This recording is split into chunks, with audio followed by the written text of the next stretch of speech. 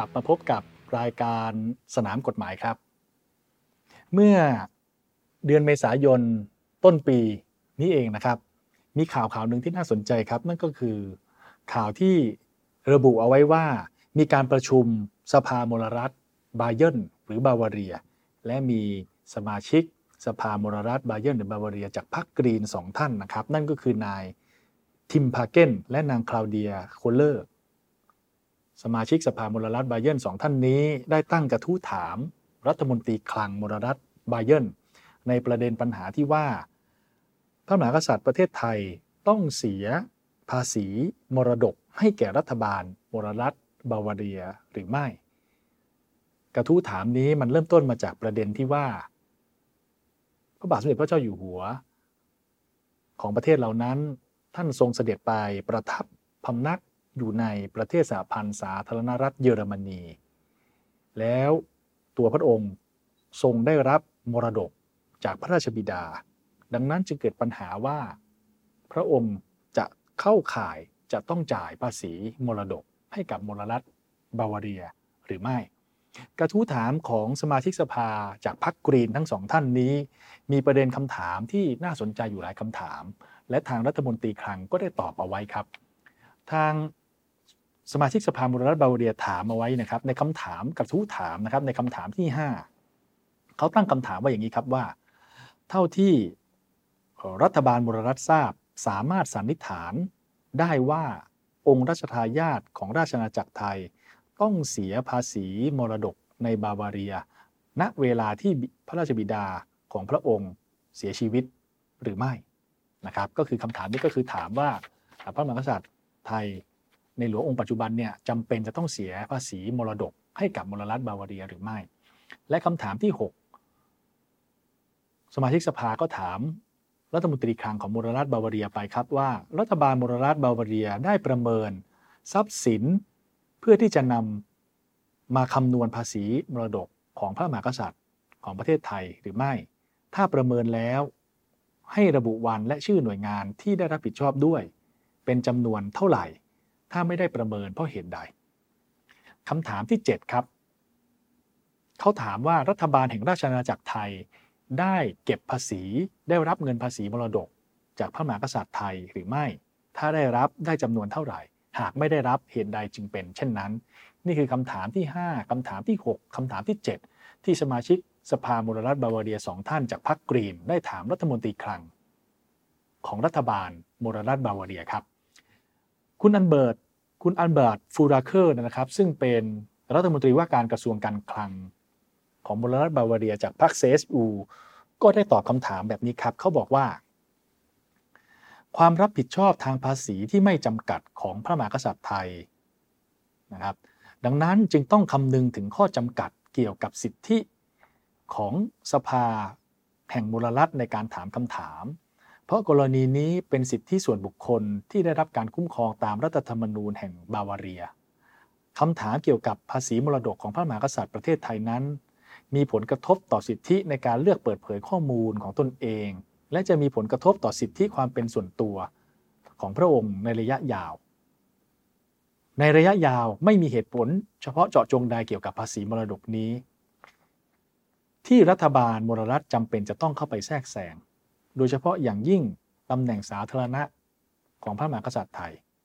และจำนวนเงินของการเรียกร้องภาษีแต่เพียงอย่างเดียวไม่สามารถนำไปสู่การจำกัดสิทธิ์ในการตัดสินใจเปิดเผยข้อมูลของตนเองและไม่สามารถแทรกแซงเรื่องละเอียดอ่อนเช่นนี้ได้ผลประโยชน์ของชาติเยอรมนีและความสำคัญกับการต่างประเทศจะต้องถูกพิจารณาร่วมกันด้วยนะครับพูดกันง่ายๆก็คือว่าตัวรัฐมนตรีคลังของบาวาเรียปฏิเสธเรื่องนี้นะครับคือให้ความสำคัญเรื่องข้อมูลส่วนบุคคลของพระมหากษัตริย์ไทยให้ความสำคัญเรื่องความสัมพันธ์ระหว่างประเทศระหว่างเยอรมนีกับราชอาณาจักรไทยดังนั้นจึงตอบสมาชิกสภาจากพรรคกรีนนะครับไปว่าประเด็นนี้พูดกันง่ายๆคือไม่ควรนำมาถามนะครับและประเด็นนี้ไม่ควรที่จะนำไปค้นคว้าหาข้อมูลต่างๆเพราะว่าจะไปละเมิดสิทธิส่วนบุคคลของพระมหากษัตริย์ของประเทศไทยนะครับหลังจากนั้นเนี่ยนะครับนายทิมพาเกนก็เลยตั้งคำถามต่อครับว่า แล้วรัฐบาลมลรัฐบาวาเรียเห็นถึงความจำเป็นในการดำเนินการเพื่อป้องกันมิให้ทายาทของนักการทูตระดับสูงหรือทายาทของประมุขของรัฐจากประเทศอื่นหลีกเลี่ยงภาระทางภาษีของพวกเขาในบาวาเรียหรือไม่นะครับพูดง่ายๆคำถามนี้บอกอ้าวแล้วรัฐบาลมลรัฐบาวาเรียได้ป้องกันเรื่องนี้ไหมป้องกันไหมไม่ให้ทูตจากประเทศอื่นที่มาอยู่ในบาวาเรียเนี่ยจะหลีกเลี่ยงภาษีป้องกันไหมว่าประมุขของรัฐจากประเทศอื่นที่เข้ามาอยู่ในบาวาเรียเนี่ยจะหลีกเลี่ยงภาษีได้นะครับรัฐมนตรีคลังของบาวาเรียก็เลยตอบครับว่าสำหรับรัชทายาทของนักการทูตระดับสูงหรือประมุขของรัฐประเทศอื่นต้องตกอยู่ภายใต้บทบัญญัติทางกฎหมายเดียวเช่นเดียวกับประชาชนคนเยอรมันนะครับอย่างไรก็ตามต้องพิจารณาคู่ไปกับกฎเกณฑ์ในทางกฎหมายระหว่างประเทศด้วยรัฐบาลมลรัฐบาวาเรียเห็นว่าขณะนี้ไม่จำเป็นต้องดำเนินการทางกฎหมายใดๆทั้งสิ้นนี่คือเรื่องราวที่เกิดขึ้นในการตั้งกระทู้ถามกันที่สภามลรัฐบาวาเรียในเดือนเมษายน2563ต้นปีที่ผ่านมาครับทีนี้ครับหลังจากนั้นเนี่ยนะครับในทางหนังสือพิมพ์ประเทศเยอรมันนะครับก็คือหนังสือพิมพ์บิลได้เผยแพร่นะครับข่าวนี้ขึ้นมาครับได้รายงานข่าวขึ้นมาบอกว่าที่พักอาศัยนะครับของพระมหากษัตริย์ของไทยที่ตั้งอยู่ที่มลรัฐบาวาเรียนั้นนะครับมีการนำเครื่องหมายทางการทูตมาติดเอาไว้อยู่หน้าประตูนะครับหนังสือพิมพ์บิลบอกว่าเพื่อกระทำการนี้ไปเพื่อระบุว่าพระตำหนักส่วนพระองค์นี้เป็นส่วนหนึ่งของสถานทูตไทยซึ่งส่งผลให้ไม่จำเป็นต้องจ่ายภาษีมรดกให้กับประเทศเยอรมนีและนายทิมพาเกนก็ได้ให้สัมภาษณ์เพิ่มเติมครับว่าพระมหากษัตริย์ไทยมิได้มีสถานะเป็นกงสุลไทยประจำประเทศเยอรมนีและพระตำหนักในเมืองทุตซิงในมลรัฐบาเยิร์นประเทศเยอรมนีนั้นก็มิใช่สถานกงสุลอย่างไรก็ตามนายทิมพาเกนก็สงสัยว่าทำไมมลรัฐบาเยิร์นจึงไม่ได้กระทำการใดๆต่อกรณีนี้เลยนะครับจึงยังเป็นปัญหาว่าภาษีมรดกนี้ยังไม่ได้รับการแก้ไขนะครับนี่คือข่าวที่เผยแพร่ในหนังสือพิมพ์บิลทีนี้ครับก็ต้องมาดูฮะว่ากฎหมายภาษีมรดกของประเทศเยอรมนีของมลรัฐบาวาเรียนั้นเป็นอย่างไรนะฮะในประมวลกฎหมายภาษีมรดกนะครับในมาตรา2วงเล็บ1นะครับได้เขียนเอาไว้นะครับว่าหากกรณีที่ผู้ตายนะครับเป็นผู้อาศัยอยู่ในเยอรมนีหรือผู้รับผลประโยชน์จากมรดกเป็นผู้อยู่อาศัยในเยอรมนีนะครับจะต้องจ่ายภาษีมรดกด้วยนะครับดังนั้นเราจึงต้องมาดูครับว่าผู้อยู่อาศัยเนี่ยมันมีความหมายแค่ไหนเพียงไรในมาตรา2วงเล็บ1วงเล็บ A ถึงวงเล็บ D ได้นิยามเอาไว้ครับว่าผู้อยู่อาศัยในความหมายเนี่ยได้แก่อะไรบ้าง 1. คนที่มีถิ่นที่อยู่ถาวรหรือ permanent residence ในเยอรมนีหรือโดยปกติแล้วพำนักอาศัยอยู่ในเยอรมนีนะครับแม้ว่าสถานที่พักอาศัยนั้นจะเป็นขนาดเล็กแค่ไหนเพียงใดก็ตามก็ถือว่าเข้าข่ายนิยามว่าเป็นผู้อยู่อาศัยในเยอรมนี 2. คนที่ไม่ได้มีถิ่นที่อยู่ถาวรในเยอรมนีแต่เป็นคนเยอรมัน 3. ลูกจ้างของกระทรวงการต่างประเทศที่ไม่มีถิ่นที่อยู่ถาวรในเยอรมนีและโดยปกติไม่ได้อาศัยอยู่ในเยอรมนีอันนี้หมายถึงพวกคนที่ทำงานในกระทรวงต่างประเทศเยอรมันแล้วไปประจำการประเทศอื่นนะครับคุณก็ต้องจ่ายภาษีมรดกด้วยพูดง่ายๆว่าภาษีมรดกของประเทศเยอรมันนั้นใช้อยู่1คนที่ไม่ได้อยู่เยอรมันแต่เป็นคนชาติเยอรมันคือคนชาติเยอรมันเนี่ยคนที่เป็นคนสัญชาติเยอรมันแม้คุณไม่อยู่ประเทศเยอรมันคุณก็ต้องจ่ายภาษีมรดก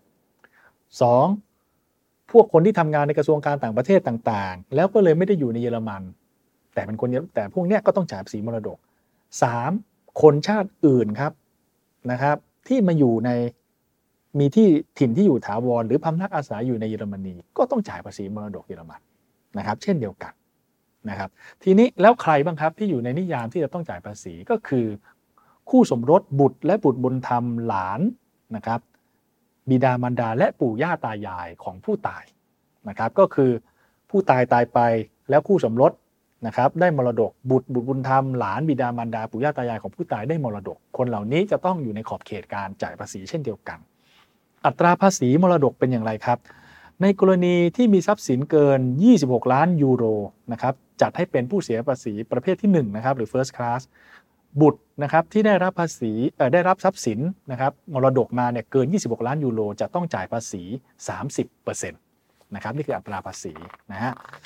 ลองมาดูต่อไปครับในกฎหมายนี้นะครับก็คือว่ามีหน้าที่อยู่เหมือนกันครับว่า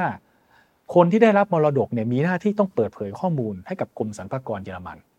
นะครับเช่น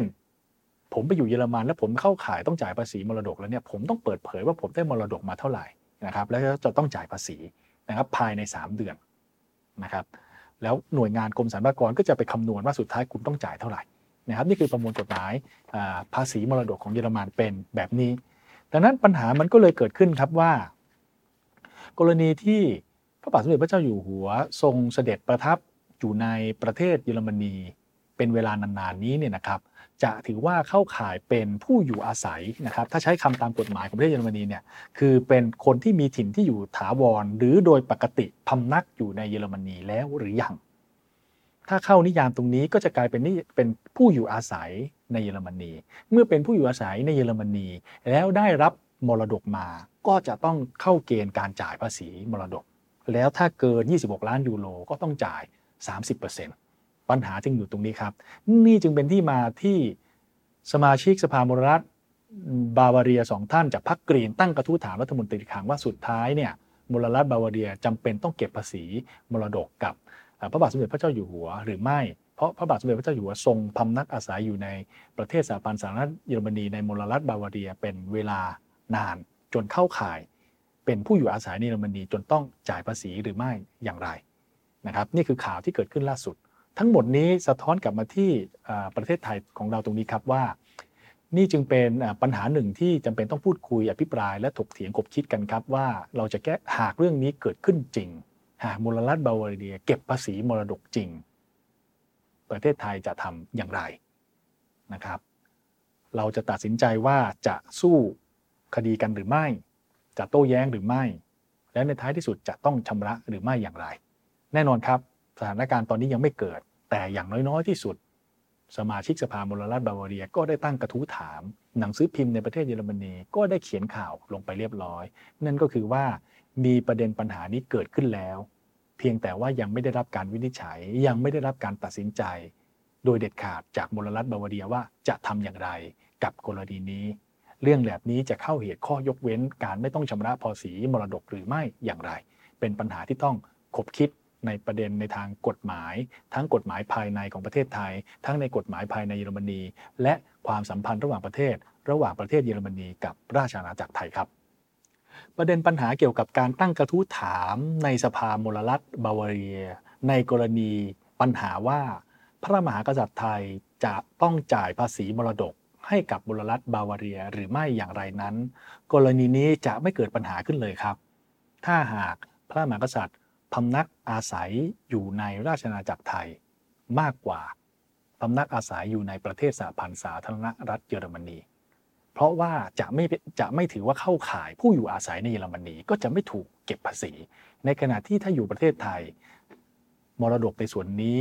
ก็จะได้รับการยกเว้นโดยระบบกฎหมายของประเทศไทยอยู่แล้วนี่จึงกลายเป็นปัญหาที่เกิดขึ้นครับ